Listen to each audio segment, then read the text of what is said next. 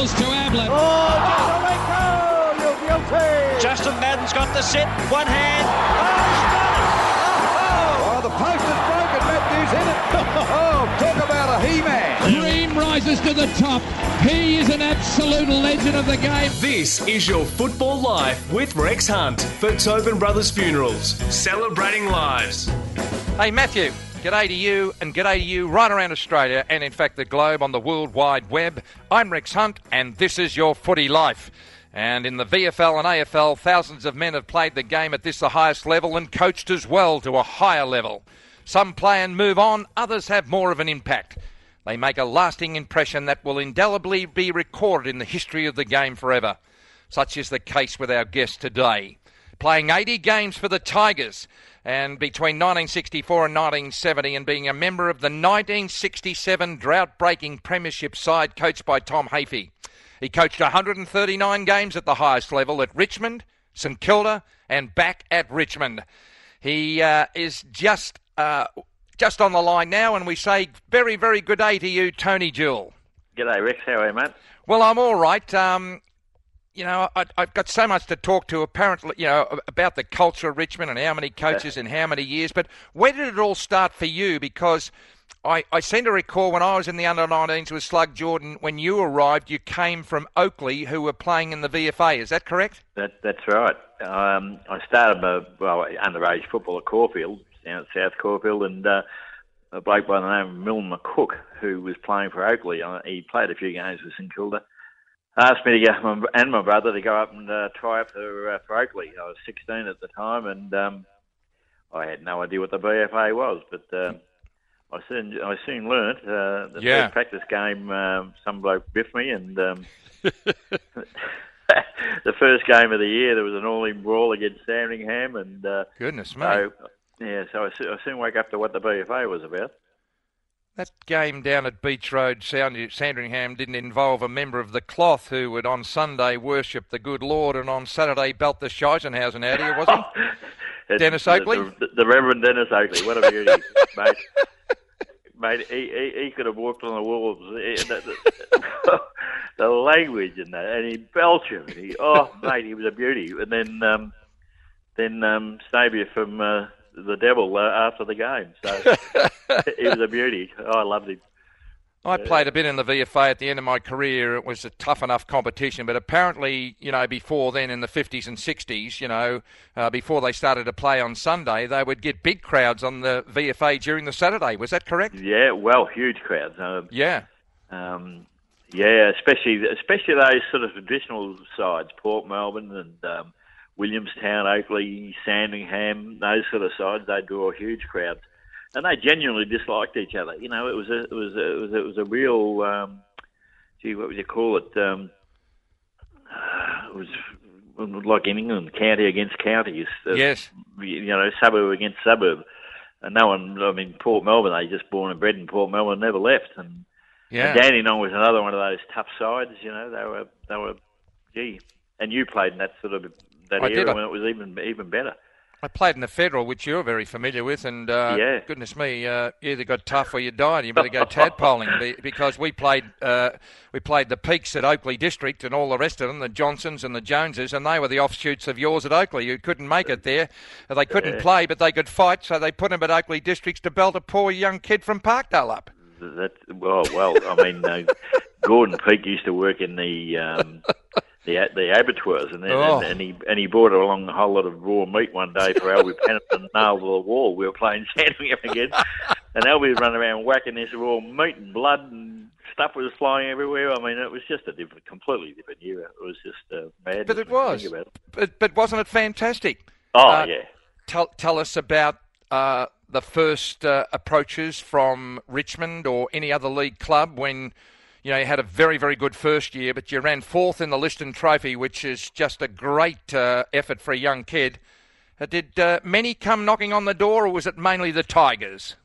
Well, I was in St Kilda's area. I went to school at Brighton Tech, and Bob Murray had been at the Corvette State School with me. We'd gone on to St Kilda, and I was at school with a bloke called Jimmy Reid, who played in St Kilda's 66 premiership side. Anyway, I was connected to St Kilda, and they asked me down to play in a practice game after my third year, and I walked into the rooms and I sort of knew a lot of them, but I hadn't even trained there. And Alan Jeans came up to me and said, "Look, you're going to play in the centre, and you're against a bloke who can play a bit by the name of Ian Stewart." And well, I don't think I even saw the ball. Are there any questions? Are there any questions? So I went home and the old man said, "How'd you go?" And I said, "Look, I don't think they're very interested in me, but I knew Richmond were." And I said, "I don't know how I'm going to get out of it." But as it turned out, a bloke called Don Bricker was president of Moorabbin. Yeah, was my old man's best mate, and St Kilda were wooing him to take over the Moorabbin ground. So the old man said, "Can you do me a favour? Get me a favour. You see if St Kilda will clear Tony to Richmond." And I've no doubt Alan Jeans recalled my effort in the centre against Ian Stewart. Yeah. So I got a clearance, and that's how I finished up at Richmond. Tommy wasn't in the equation yet when you went to Richmond. Who were some of the people? I think Len Smith might have been there teaching us to flick pass in the under-19s, and then it was outlawed, wasn't it? Yeah, well, that's another reason why I actually had a couple of good seasons in the VFA, and Len Smith was coaching Coburg. Yeah. And Graham Richmond had wooed Len across to coach and asked him who he thought was capable of playing, VFL at those years. And I know Albie Panham, who was our coach at Oakley, had pushed me up. Anyway, Len pushed me, and anyway, that's how I got there. And that's the greatest education I've ever had, playing under Len Smith. Len got crook, and I think Skinny Titus replaced him, and I was a young kid from Parkdale, and you said, "Rex, he doesn't talk louder. You got to sit in the front." And I was covered in saliva, and you and Mike Patterson and Swifty were giggling at the back for this young kid at Parkdale with pimples. Skinny, he was different. I tell you what, not only skinny, but he's kicked over 900 goals. What a player! What a player!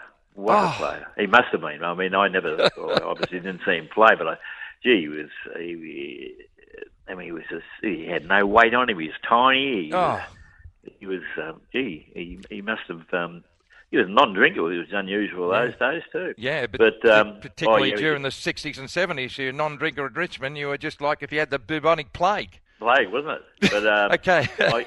I can remember when he took over from Len Smith, and he took us up to the boardroom for a meeting, and our president Ray Dunn had just put down this beautiful pure wool yellow carpet. And we're sitting around the board table waiting for the teams to come out. And anyway, Ray Dunn introduced Jack Titus, and Jack had a gap in his teeth and he spat on the carpet. Well, I had to bite my wrist and stop laughing because Ray Dunn, I thought, was going to have a stroke. He just went red in his face.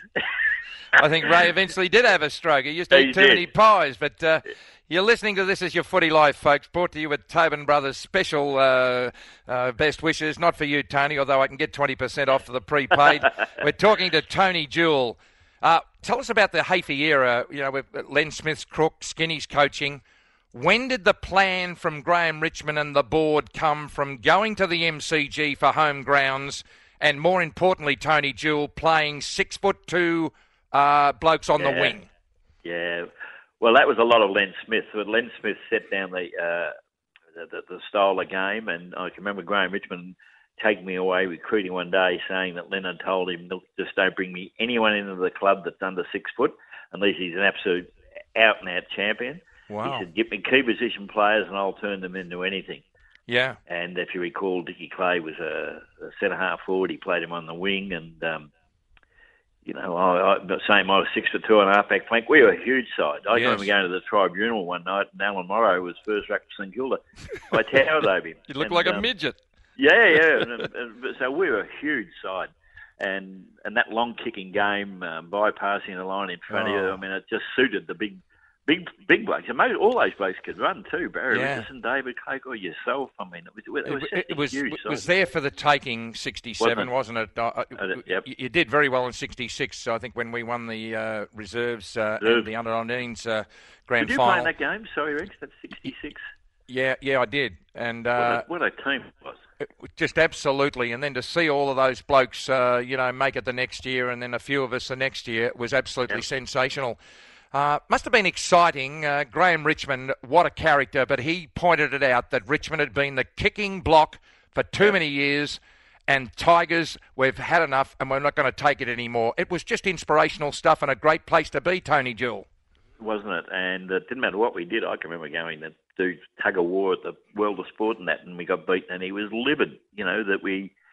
you just, everything you did, you had to win for the Tigers, and it didn't matter what it was at. And, he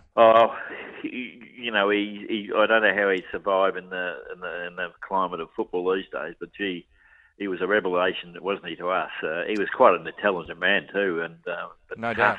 He and Octa Wilson were just a great team. They stuck up for the club at the VFL and AFL board, and they didn't take nonsense from anyone, and they expected it on the field. And Tommy, Tommy was a tough little bloke himself. Yes, he was. He'd just come out of the Goulburn Valley, captain coaching right. Shepparton to 4 consecutive flags, hadn't he? Yeah, he had. And but he introduced it with Len, the style of game that Len introduced. Tommy just added that toughness and fitness. God, we were fit. It's. And Tommy was a people's person, and he just bonded us all together, and away we went. It was, but the recruiting, when you think about the pipeline of players that came through that club in that area, gee, my. But I think also, Tony, I said, at a function at the Jack Dyer Centre the other day at Richmond, that it was an attractive place to be, and people like Robbie McGee and Paul Sproul. People like Ricky McLean, no managers in those days. We just negotiated our $25 a win and $15 a loss. But, Tony, you can explain it better than me. People contacted Richmond and said, how can I get a game for you blokes? Yeah, I think when we started, Graham was one-man band and he had contacts all over Australia, but people were. Yeah. And I think Jack Dyer was a terrific help in those days, recruiting around the country. But parents wanted their kids to come to the club. Yeah. You look at some of the sides. That 66 reserve premiership, that'd win a grand final today. Just amazing. In the first level. Yeah. Out of the break, we'll talk about that as well, because I think even today it's true that you've got to have 28 blokes on your list, Tony, just in case something goes wrong, and Hawthorn are the perfect example. Someone goes out, another person comes in, and you as a coach and a player, it should not be recognisable to the normal person in the stand, the style of play, because that's just the makeup of the game. Yep. No, I agree. You're good. I'll give you another go out of the break. Folks, take a break, Relays. You're listening to This Is Your Footy Life, brought to you by Tobin Brothers Funerals, celebrating the footy life, and we're talking to Tony Jewell. Dream rises to the top. He is an absolute legend of the game. You're listening to This Is Your Football Life with Rex Hunt for Tobin Brothers Funerals, celebrating lives. Richmond Premiership player Tony Jewell has joined us, and Richmond Premiership coach Tony Jewell is with us as well. The only living Premiership coach. And I was watching an old Mike Sheehan open mic with you a few weeks back, and Tony, you just said, I think it was 18 months ago, you're on there, exciting times at Richmond, and you're just about to welcome another flag back to Punt Road, and Vickery's the one to put them on there on the road. Where do you think you went wrong with that prediction? Well, I'm still hoping it's not wrong. I've still got hope for him. He's still only 25 or something, and he's 6'8". And, And if he could start influencing a game, along with Jewell, it'd make a huge difference to him. But he's just so. He reminds me of Eric Moore. You got to put a cracker under his backside and just say, you've kicked 7 against Collingwood and you can't get a kick against Fitzroy. I'm yelling from the commentary position, because how would you and me like to have the size, the agility, the marking power and the accuracy? The only problem is, at the moment, he can't get the ball. He goes, old Jack Dyer said, he goes where the ball ain't. It's no good being with the ball ain't. Ball ain't, no. I wouldn't be able to control myself. He wouldn't be able to play under me. Some of his efforts, I'd be out of my tree. I don't know how the players put up with him. He's got undoubted ability, and you're right. He'll kick 7 goals one day, and the next day give you help. Well, it's all about consistency, and of course, he's still got plenty of time. So I might interview in a few years' time, and say, well, you were right. Wouldn't it be lovely? It just seems so long ago, 1980, and we'll get on that for a moment. After 67, you were a member of a side that broke a drought, and Richmond were off and running in their golden era. In the early 70s, you found yourself at Caulfield as playing coach, and I can remember those days, Tone, that the VFL was played on a Saturday, the VFA on the Sunday, and my goodness me, it was all roads leading to the Caulfield Oval for the Richmond players, because we just followed you in droves. Well, that's an exciting time for you. And number two, how important was it for the apprenticeship of the coaching career that you were just about to embark on? Oh, look, that was important. I mean, I never had any grand designs to ever coach it. I mean, I went coaching because I just got married and I needed money, and you got more money to play. Yes. Plus, a lot of my mates from school, my brothers all played down there. My father used to be president. But the lovely thing about that was that so many Richmond players not only came down and watched us play, but Neville Crowe came down and played, came out of retirement. Paddy Ganane, Eric Moore, with John Perry. It went on and on. The mates that I played with at Richmond came down and joined us. And yes. A lot of the attraction was the aftermatch show where all the blonde Brighton girls got to applaud it. You couldn't get a girl there, you'd need to you'd go home and slit your wrist. But but it was a wonderful time, and most of those blokes are still those Caulfield fellas are still very good friends of mine. In fact, a lot of them help running the Sereno Football Club down here, which is a very successful club. Well, it is, and their lunch is legendary. Just absolutely magnificent. You took Caulfield, beg your pardon, you took Caulfield from the second division to the first division in winning the flag, and you must have been very, very proud. From memory, you were a playing coach, weren't you? Yep, I was. How difficult was that, or how good was it? Well, it's like everything. I mean, I didn't find it difficult at all. I had some good people on the bench, but I just... Actually, I found it a bit of an advantage, to be on the spot, and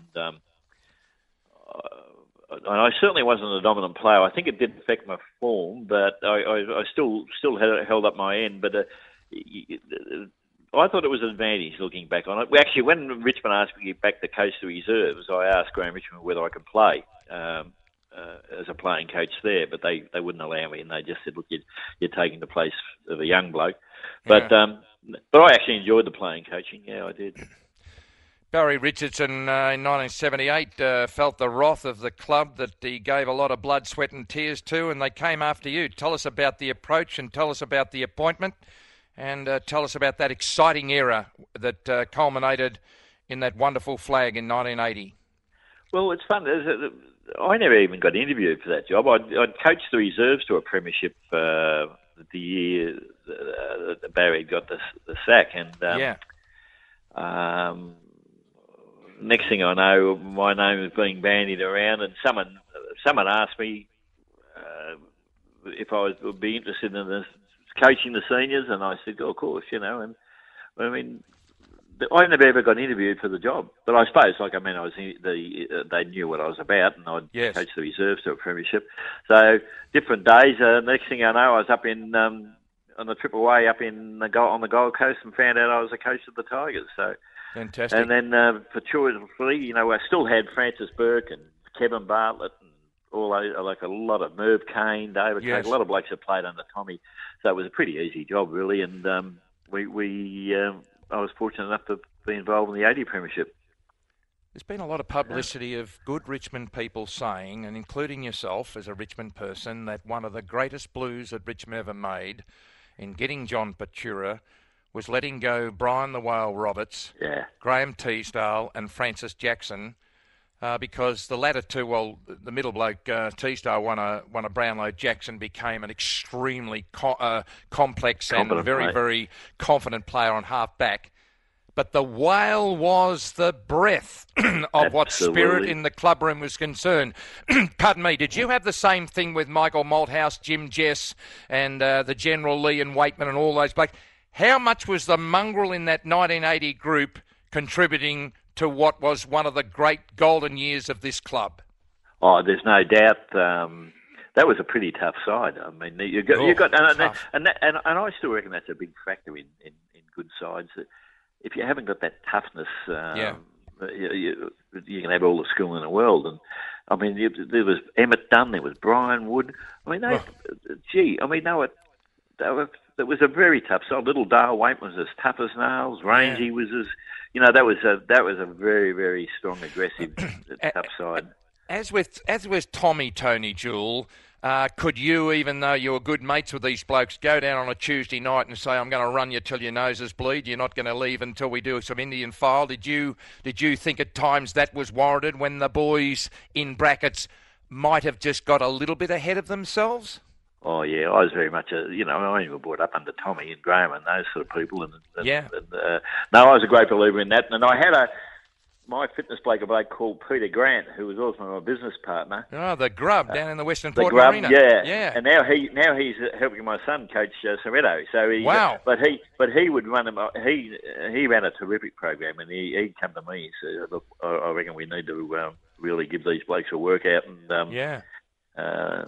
which he used to do. So they didn't look. They didn't enjoy not playing well or losing games, I tell you, because the next week they knew they were in for a bit of a hard time. But that was different. Yeah. Time's getting away, but I've got to cover this. This is magnificent. The ruthlessness of Richmond Football Club came to the fore when they sacked you in 1981 after winning the flag in 1980 to make way for St. Francis Burke, one of the great sons of all time. And they gave him the flick too, so you mustn't have felt so bad when they said, Francis, it's don't come Monday. But they went through more coaches in about 10 years than I went through underpants. Yeah, ridiculous, wasn't it, when you think back on it? I knew, I kept, Graham Richmond kept coming to me and saying, Francis is finished, you've got to tell him, you can't keep playing, the game's up.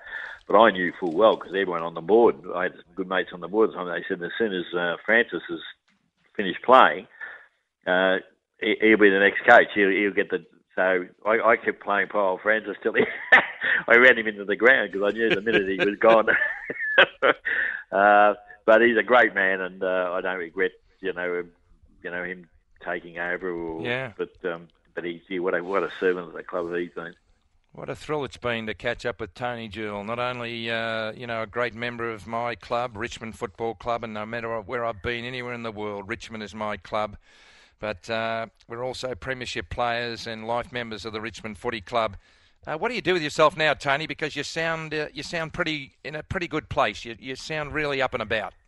Well, you won't believe it. No one does, but I do a lot of painting and drawing and sketching. I'm sitting over in my little... studio now. So I play golf a couple of times a week, and I spend the rest of the week just sketching and painting and drawing, and then at night having a wine with a lovely wife. And just magnificent. Enjoying a lot of mates down here from the Caulfield days, and it's just... I'm enjoying life, mate. Tell you what, how long since you met Margaret? Because that's got to be, together with my beautiful Lynn, two of the great mismatches of all time. They talk about opposites, and you nearly ran my wife over when you double parked up there at the hairdressing area in Latrobe Street.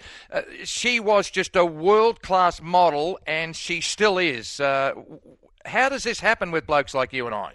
Well, everyone keeps asking me that. I did. I nearly ran up the back of a car when I saw your wife walk up the street in a Mini, and then and I didn't realise it was her, and I jumped out of the car to chat her up. I thought, my God, it's Rex's girl. Anyway. So... Mate, this has been magnificent. Isn't it amazing, just finishing up, and I'll just say this, that every year we get together, and it's as if we have never, ever been apart. You can see cement-head Eric Moore walk in after 20 years, or you see Eric Leach, or you see George McGuinness.